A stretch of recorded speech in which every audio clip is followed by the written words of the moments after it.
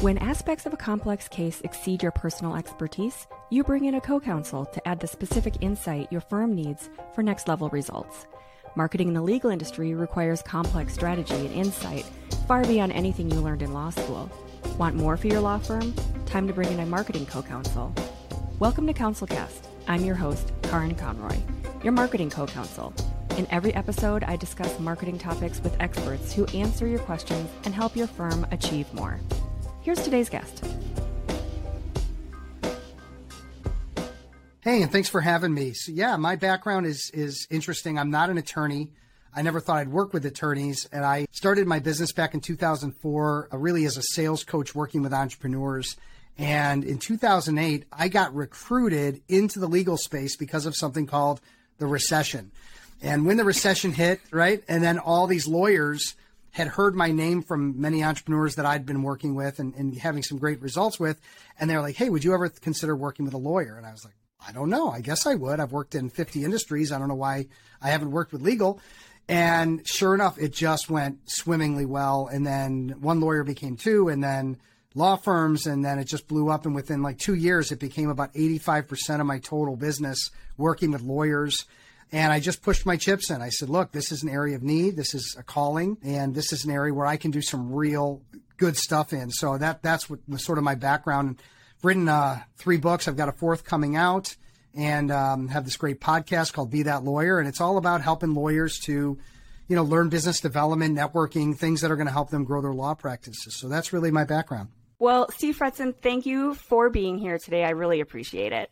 I've been a follower of your podcast, and we had a great conversation earlier. I think it was this year on your podcast. And it has been such an interesting journey to just kind of watch as an outsider, because I think you started last February, right? Yeah, it's been about a year and a half. And you've had how many episodes and guests on your own podcast? This may sound like a lot, and maybe it's because it is, but it's over 120 in a year and a half.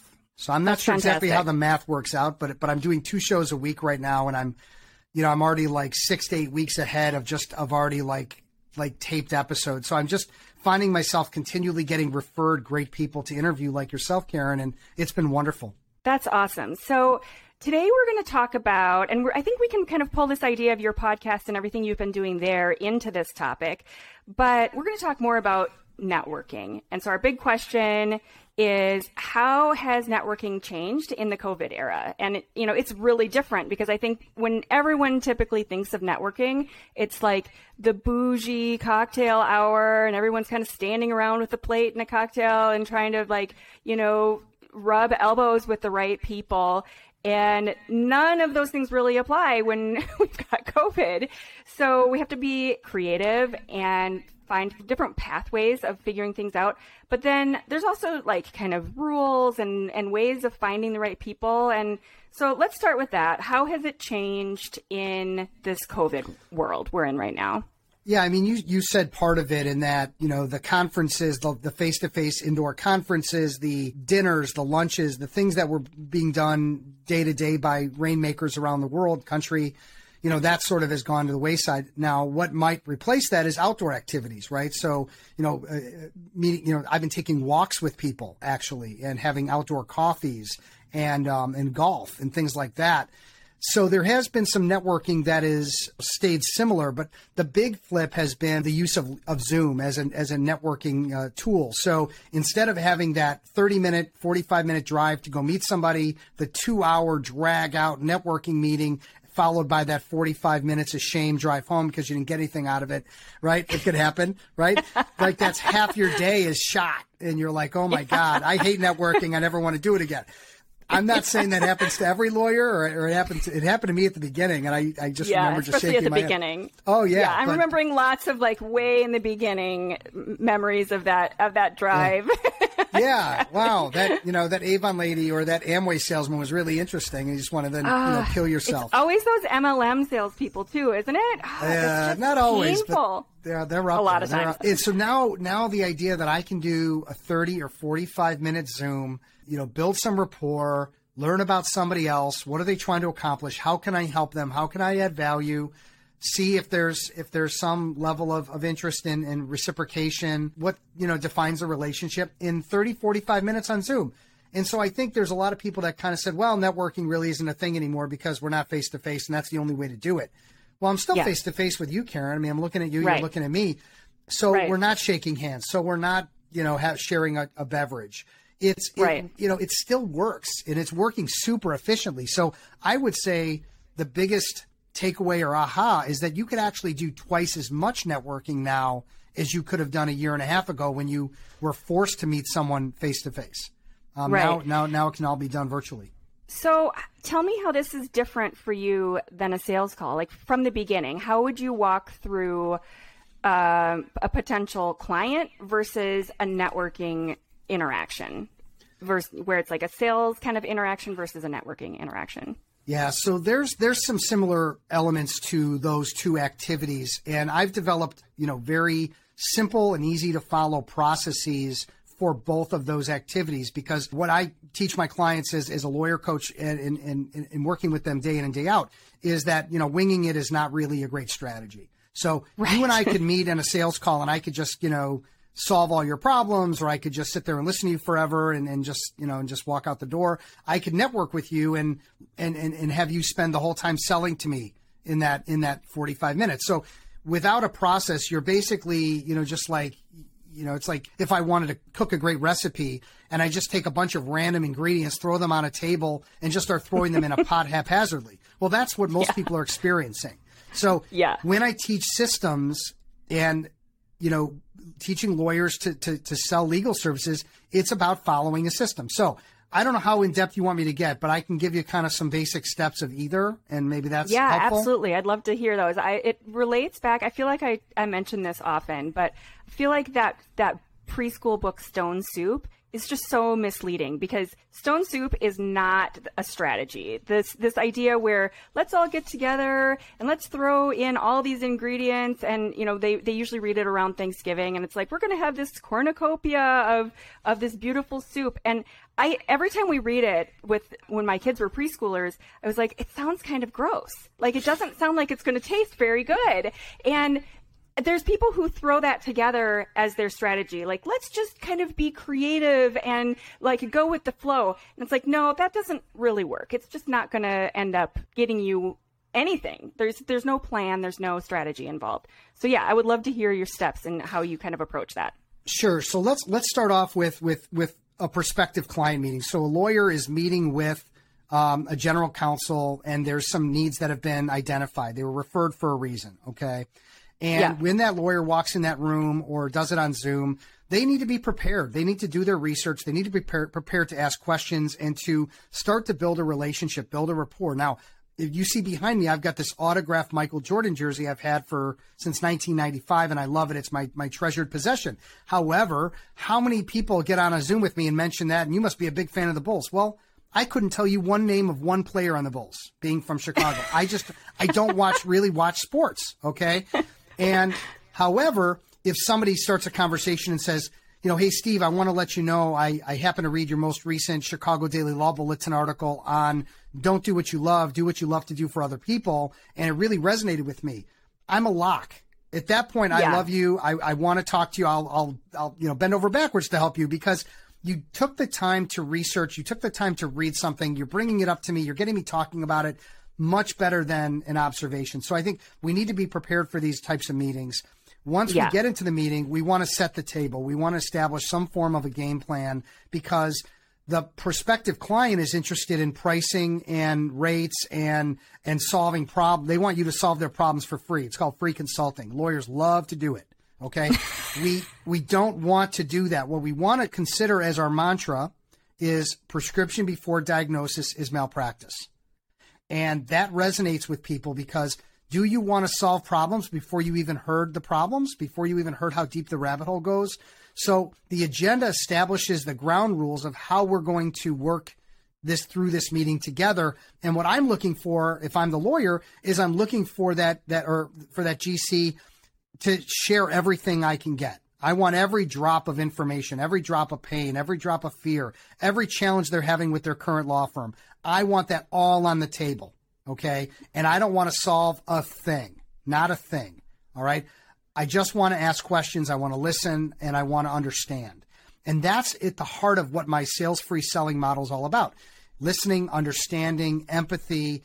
And that's what prospects really want. Even though they might think they want the pricing and they want the free consulting, they really want to talk and they want to feel understood. Once we have that, we can continue putting them through some qualifier steps. Are they committed to solving the problem? Are they, in fact, the real decision maker? And do they have the money to pay? And are they willing to invest?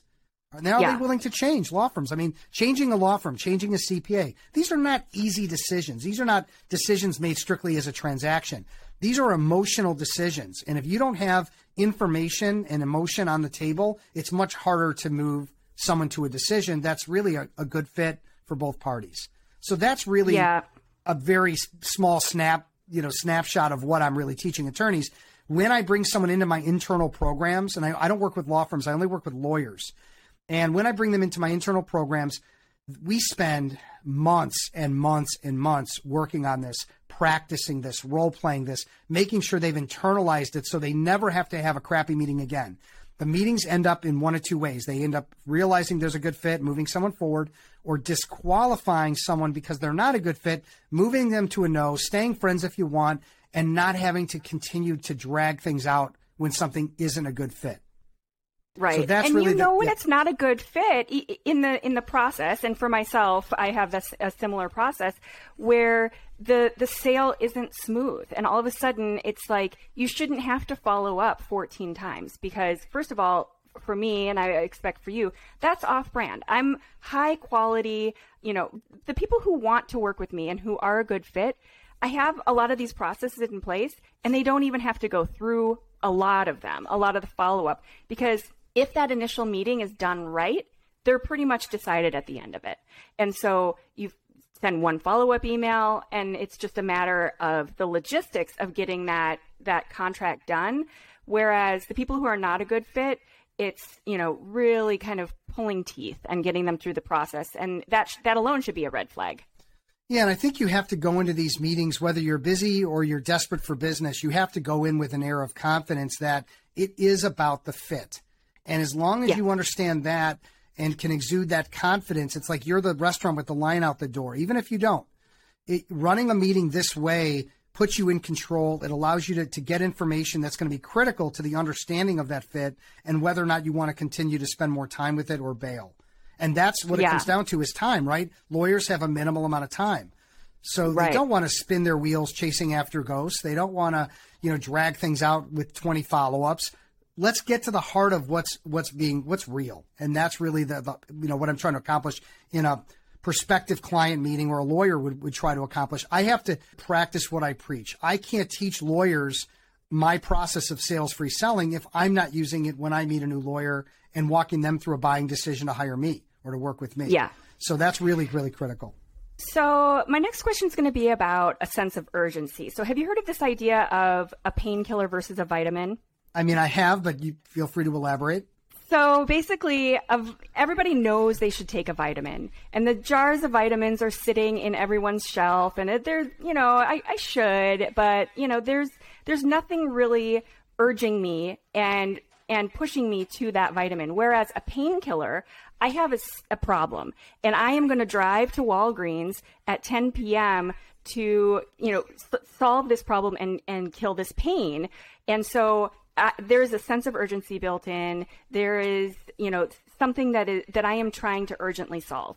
So the idea is obviously you want to be a painkiller, not the vitamin where, you're providing some good, valuable information, but you're the vitamin sitting on the shelf.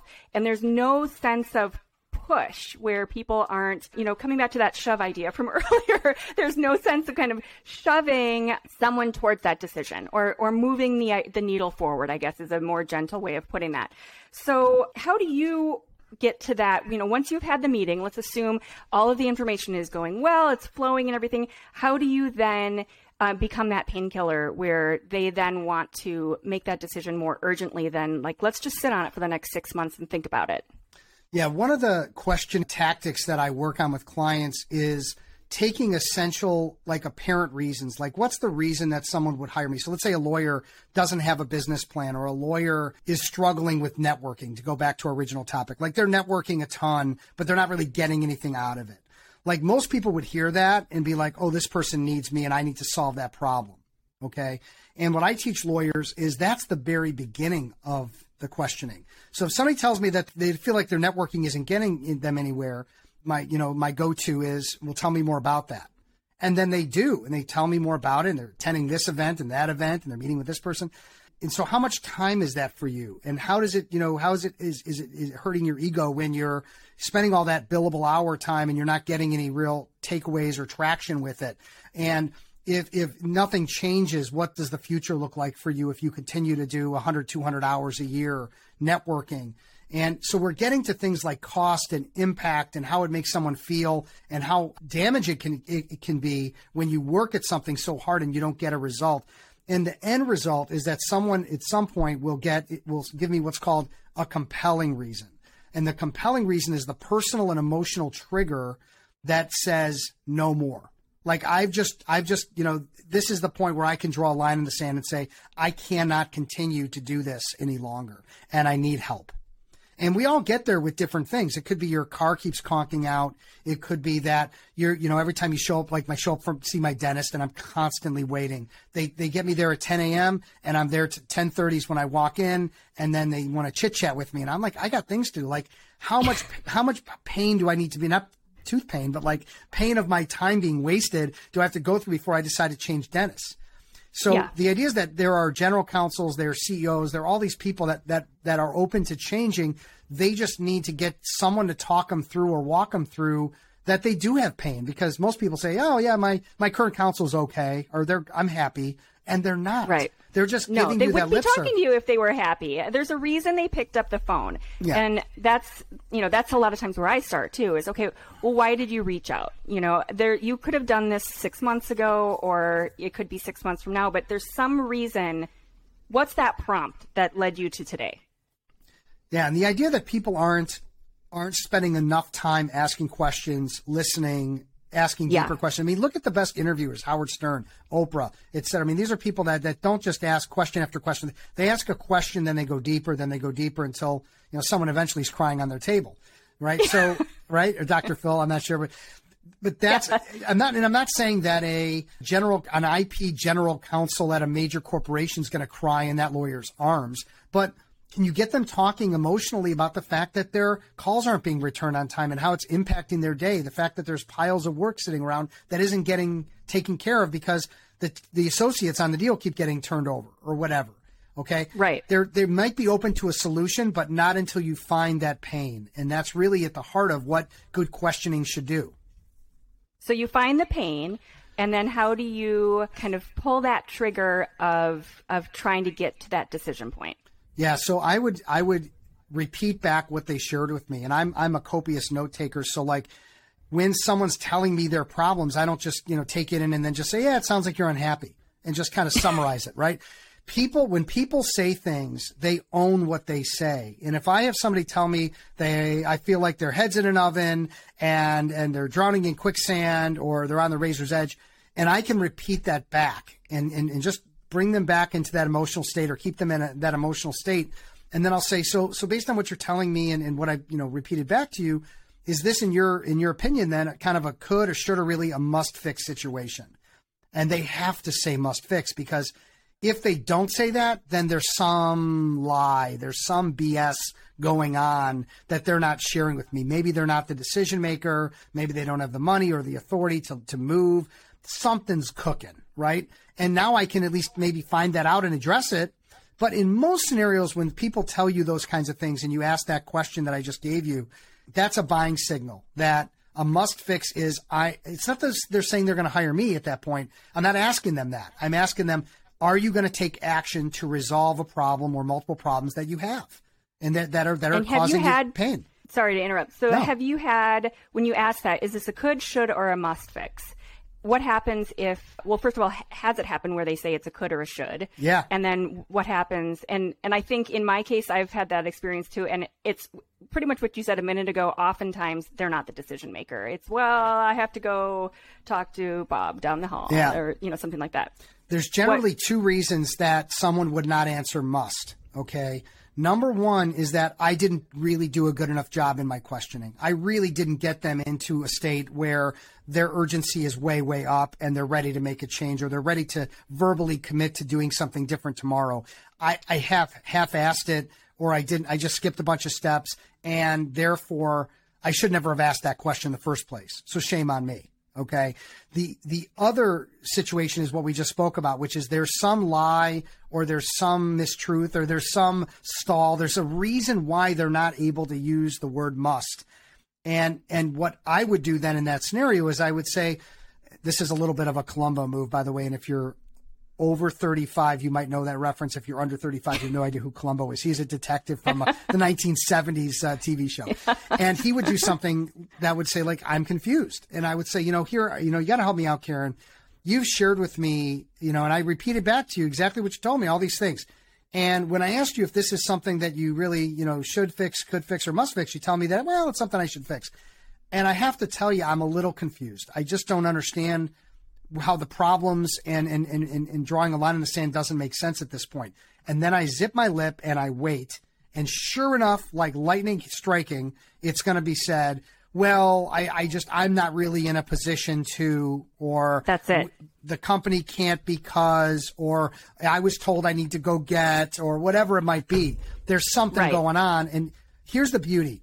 The process that I teach is a fantastic lie detector, because when you spend the whole time asking questions and not talking, you can identify and understand what's real and what's not. And in these scenarios, you can then, okay, so now I understand there's another decision maker. I don't have to keep moving forward with this person. What I need to do is I need to learn more about the other person, the other decision maker, and I need to see if I've developed enough of an advocate in this other person that he or she would be willing to work me through how to get to the GC, how to get to the real decision maker, because that's where the actual business is. Yeah. Yeah.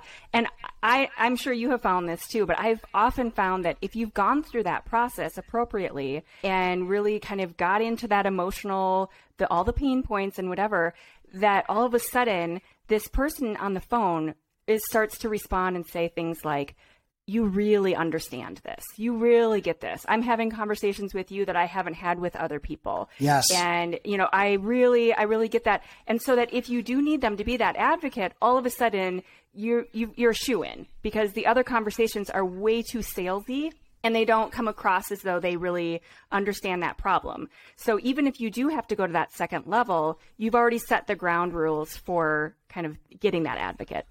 Yeah, and I want to just take a second to flip this into the networking, because, there's so many similarities between business development in a prospective client meeting and networking, because what are we really trying to do there? We're trying to do the same thing.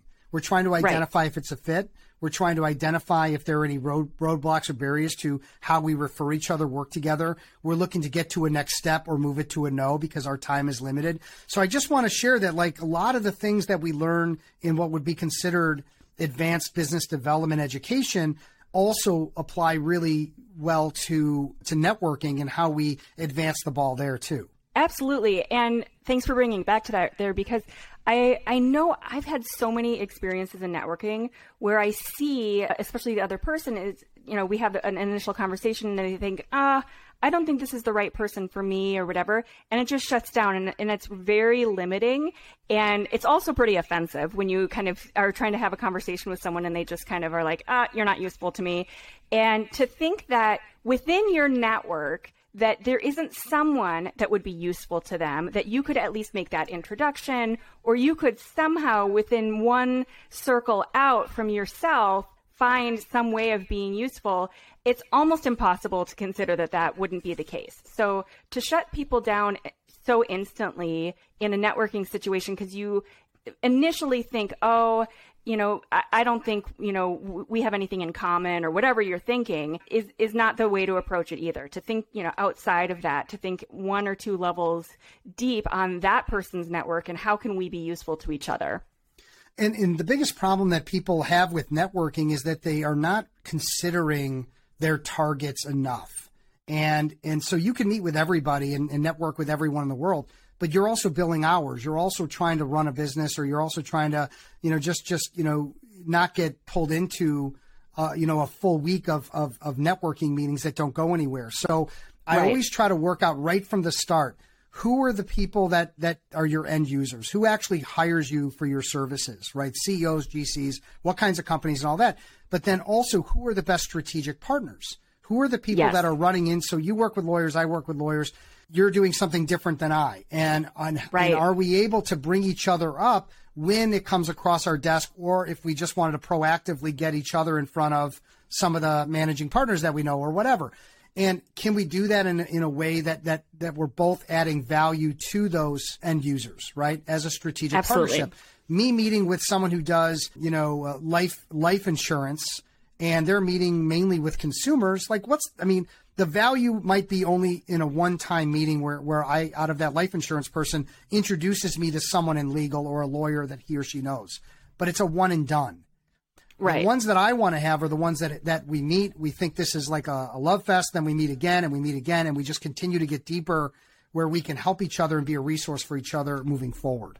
Absolutely. Okay. So tell me what you've been reading specifically related to networking, and, what book can you recommend that ties this all together? Well, the best book for lawyers in networking is The Attorney's Networking Handbook. And I say that because I wrote it. But second to that, selfish. All right, we'll link to that for sure. We have a library on the podcast, so we'll link to that one for sure. Selfish, horrible plug there, but available on Amazon, right? But there's a number of books that I've read over the years on networking, and I think they're good, and I think there's takeaways and all. But I will say that there's an individual that I heard on a podcast recently, and I just bought his book. Now, I can't say that I've read it because I've read like 6 or 7 pages in, and then I fell asleep because I get very sleepy at night when I try reading. But I'm committed to read this book this weekend. It's a guy named Mike Kim. It's You Are the Brand. And I got so much actionable content out of listening to a 30-minute podcast that he was on that I just couldn't get to Amazon fast enough to buy that book. And I think what I liked about it was that it wasn't about the brand of McDonald's or Coca-Cola or what a lot of those branding books are. But, I'm an individual business owner. All right. I am the brand. However, How am I telling my story? How am I connecting with people? How are lawyers connecting with me? And I think I do a pretty good job of that. However, maybe not well enough. And so I always want to sharpen that saw. And, it'll make me a better networker because I'll have a better infomercial, or it'll make me a better networker because, I'm just going to be connecting with people on a different level versus someone that might, share like, here's all the things I do, which just everybody's bored by that. Yeah, I think personal branding is kind of becoming such a big thing, and there's so many ways to do it wrong. So it's always helpful to kind of get a more, first of all, make sure that you're keeping it within the professional box, but, finding ways to bring your personality in without going too crazy.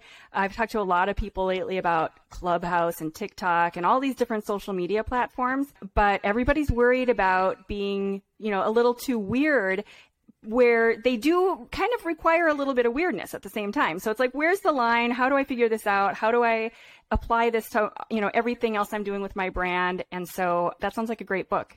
And we will link to that on our little library of books that we have on the website. Yep. So, shout out to Mike Kim. Awesome. Well, thank you so much for being here. I feel like that was incredibly useful and helpful information. We will have a download with a lot of the tips and pointers that you offered throughout the show. It'll be offered on the website, giving all the resources and tips and suggestions about how to really do networking in an effective way, how networking is different from sales, and what we should be considering differently in this COVID world. So thanks again for being here, Steve. Thank you, Karen. Thank you for listening to this episode on the CounselCast podcast. I know that by implementing what you heard today, your law firm will achieve more. Be sure to visit the website at council-cast.com for the resources mentioned on this episode. If you enjoyed the episode, I would appreciate it if you could rate and review the podcast on Apple and subscribe on your favorite podcast platform. See you on the next one.